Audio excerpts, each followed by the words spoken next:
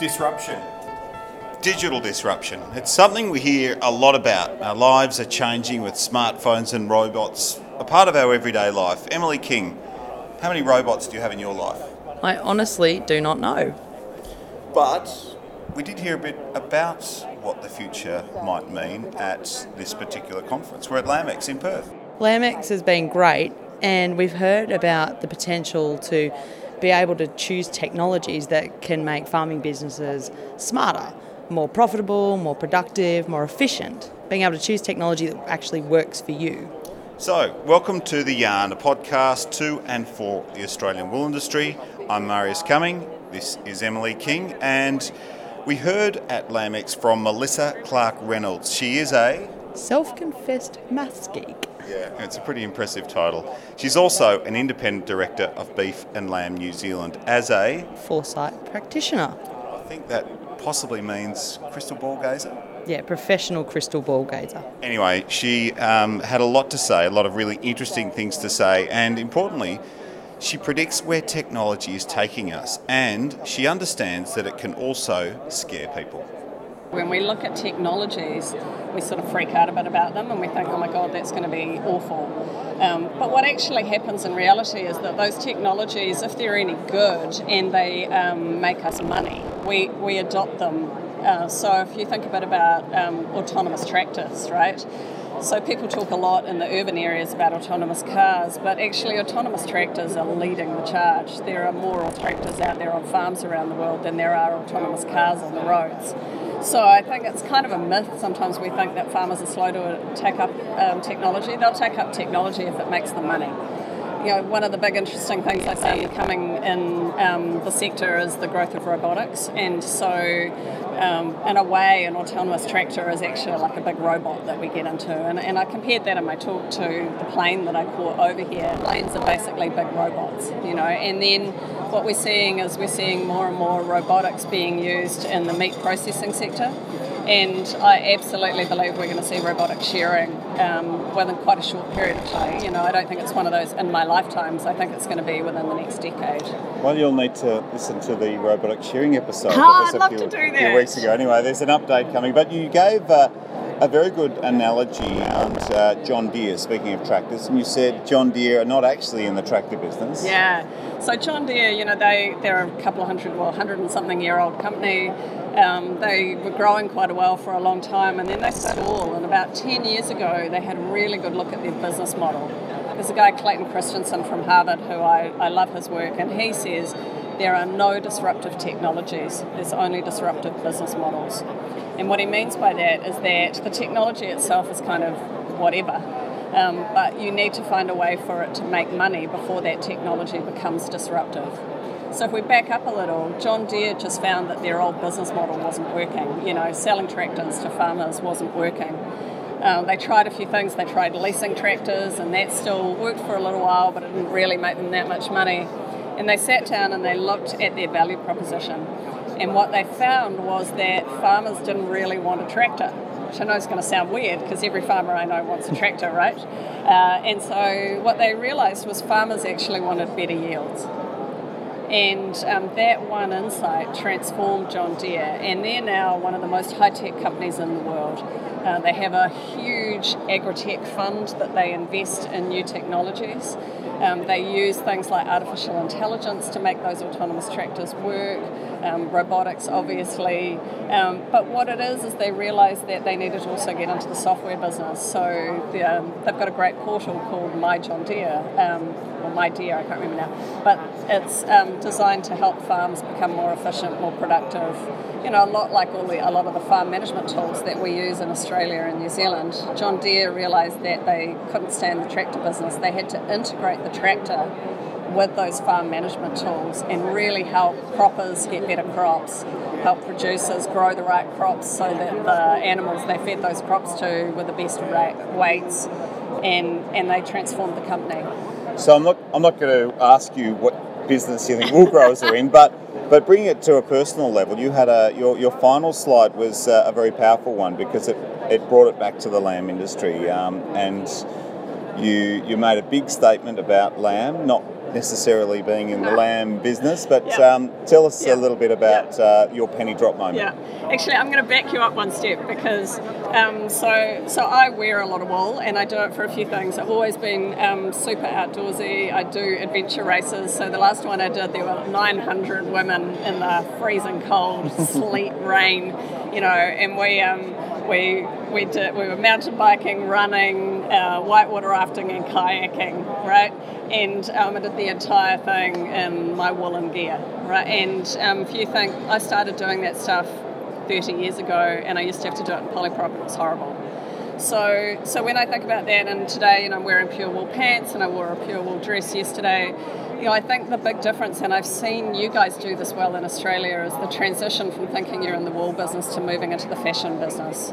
And that's one thing. The other thing I really saw is, I'm a grandmother now, and so two things I sent my grandchildren when they were born. One of them was a sheepskin, and in New Zealand we have a real tradition of putting babies on sheepskins, right? So I sent them a sheepskin each, and I sent them the most gorgeous little merino baby gear.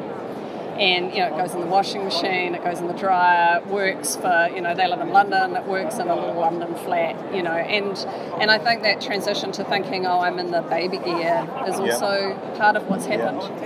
So coming right back, the penny drop moment for me was, I was thinking recently about the best meal I've ever had. And when you think back, you might think, Michelin star restaurants, and I've eaten a few of those, and I've eaten all over the world. And I stopped and I went, actually, the best meal I ever ate was 3 years ago at my son's wedding in France. And anyone who's a parent knows how amazing your kid's wedding is, right? And I was looking around this table and there were 4 generations of us at the dinner table. And we flew to France, and so my son and his friends went and they chose these lambs that we were going to have for dinner. So they went to the farm that we had the wedding at. We chose the lambs, I haven't got quite so far as naming them. Took these lambs and they got put into a field of mint for a month before the wedding. And that is mint, by the way. Oh yeah, it's like green leafy stuff that you use, make a sauce with. And apparently it affects the flavour of the lamb, right? And so we're willing to pay extra for this whole thing. And then we get there and the boys go into a butchery course for the stag night. And then when we get to the wedding, they butcher the lambs and they dress them, and we have a barbecue outdoors, build a fire and put one lamb over each fire. And there's a bit of banter between the French and the Kiwis, who can cook lamb. And I have to say the French don't know how to cook lamb. And we have this amazing lamb, and it gets served out to the 50 or so people at the wedding, outside in the sun, with flowers and everything. And I looked around the table and I just, I was so full that I wanted to cry, full with love, not food. And I stopped for a minute and I went, you know what, New Zealand and Australian meat industry, we're not in the meat business. We're in the love business. And the reason that we serve that food to our families is because we love them, right? So if I'm seeing them and I think, come home for Sunday roast, to my kids, I want them to come home and know that that's mummy love, right? And if it's mummy love, which is the best love ever, if it's mummy love, then I want to know that sheep was raised with the best ethics possible, that, that it wasn't mules, that it wasn't full of fly strike, whatever it was, it had a great life. That until that sort of happy, oops, dead kind of moment, I want to know that it had the best life possible and it was looked after, because it is my expression of love to my family. Yeah, it was a very clear communication you had. And before that, you were talking about the massive disruption that, say, Amazon have taken. Can your mummy love be transferred through Amazon? Yeah, I'll tell you a great story again. So my son lives in London, and we have a family tradition that I will make you breakfast in bed on your birthday. Okay, so you can choose anything you want, and I'll make breakfast in bed. And so my son's in London, and I think, well, that's a bit hard, how am I going to do that? So go online, and I start Googling the best online butchers in the UK, and I find this company called Farmerson. And I look through all their options, and they've got an option that is breakfast in bed. Okay, so I order this box, and it's got black pudding, and it's got like Yorkshire spotted pig bacon, and you can pretty much like find Harry the pig that you want it from.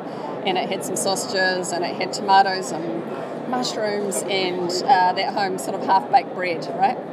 And so I phone his wife up and I say, "Hun, I want to do this like for root. When would it work for you?" And she's like, "Oh, we'd like to sleep in. Could it come between 10 and 10:15?" And I go, "No problem." So I go back online to Pharmacin, and they offer me a 15-minute window. And at 10:12 in the morning, on Saturday morning, there's a knock on the door. There's a little man with a box. She makes him breakfast, and then we Skype while he has breakfast in bed. So it happened. It happened, and I keep thinking that part of this disruptive technology that's happening is that there's the ability for me to customise my experience, right? So I do buy a meat box in New Zealand. You know, we buy it direct from a farmer that we know and love, right? And I can customise it. I can say how much of what cuts I want, and we're quite different now that there's only the two of us in the house and we're empty nesters. But every now and then, everyone comes home, and we want to know that we've got something that will feed a bigger family. So I love that whole mail order thing. I love being able to customise it for me.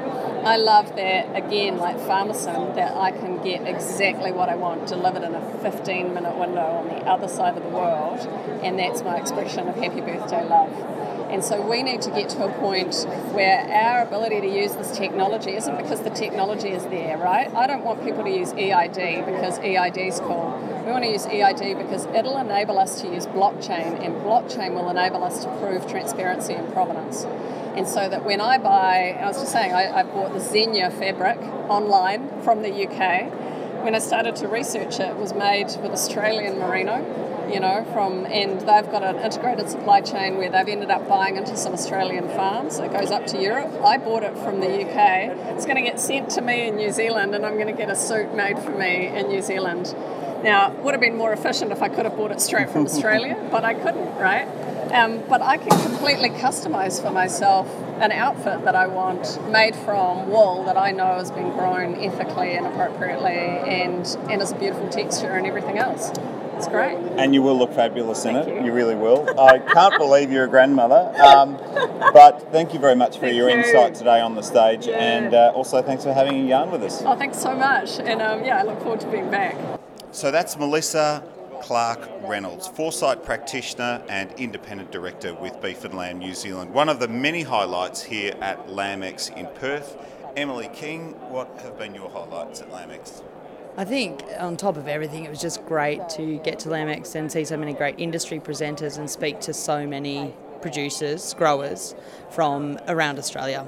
There really were people there right from around Australia, and I have to say as well, one of my other big highlights, as I'm based in Dubbo, was flying into Perth and actually seeing some rain on the ground and some green grass. So nice change from what we're facing at the moment in the eastern states. Our thoughts are with all the sheep producers and all farmers across New South Wales and big parts of Queensland that are desperately looking for rain. Now, subscribe to the podcast. If you'd like to provide any story ideas or any feedback, please email theyarn@wool.com. Thanks for joining us for The Yarn. From me, Marius Cumming, and Me, Emily King. speak to you again soon.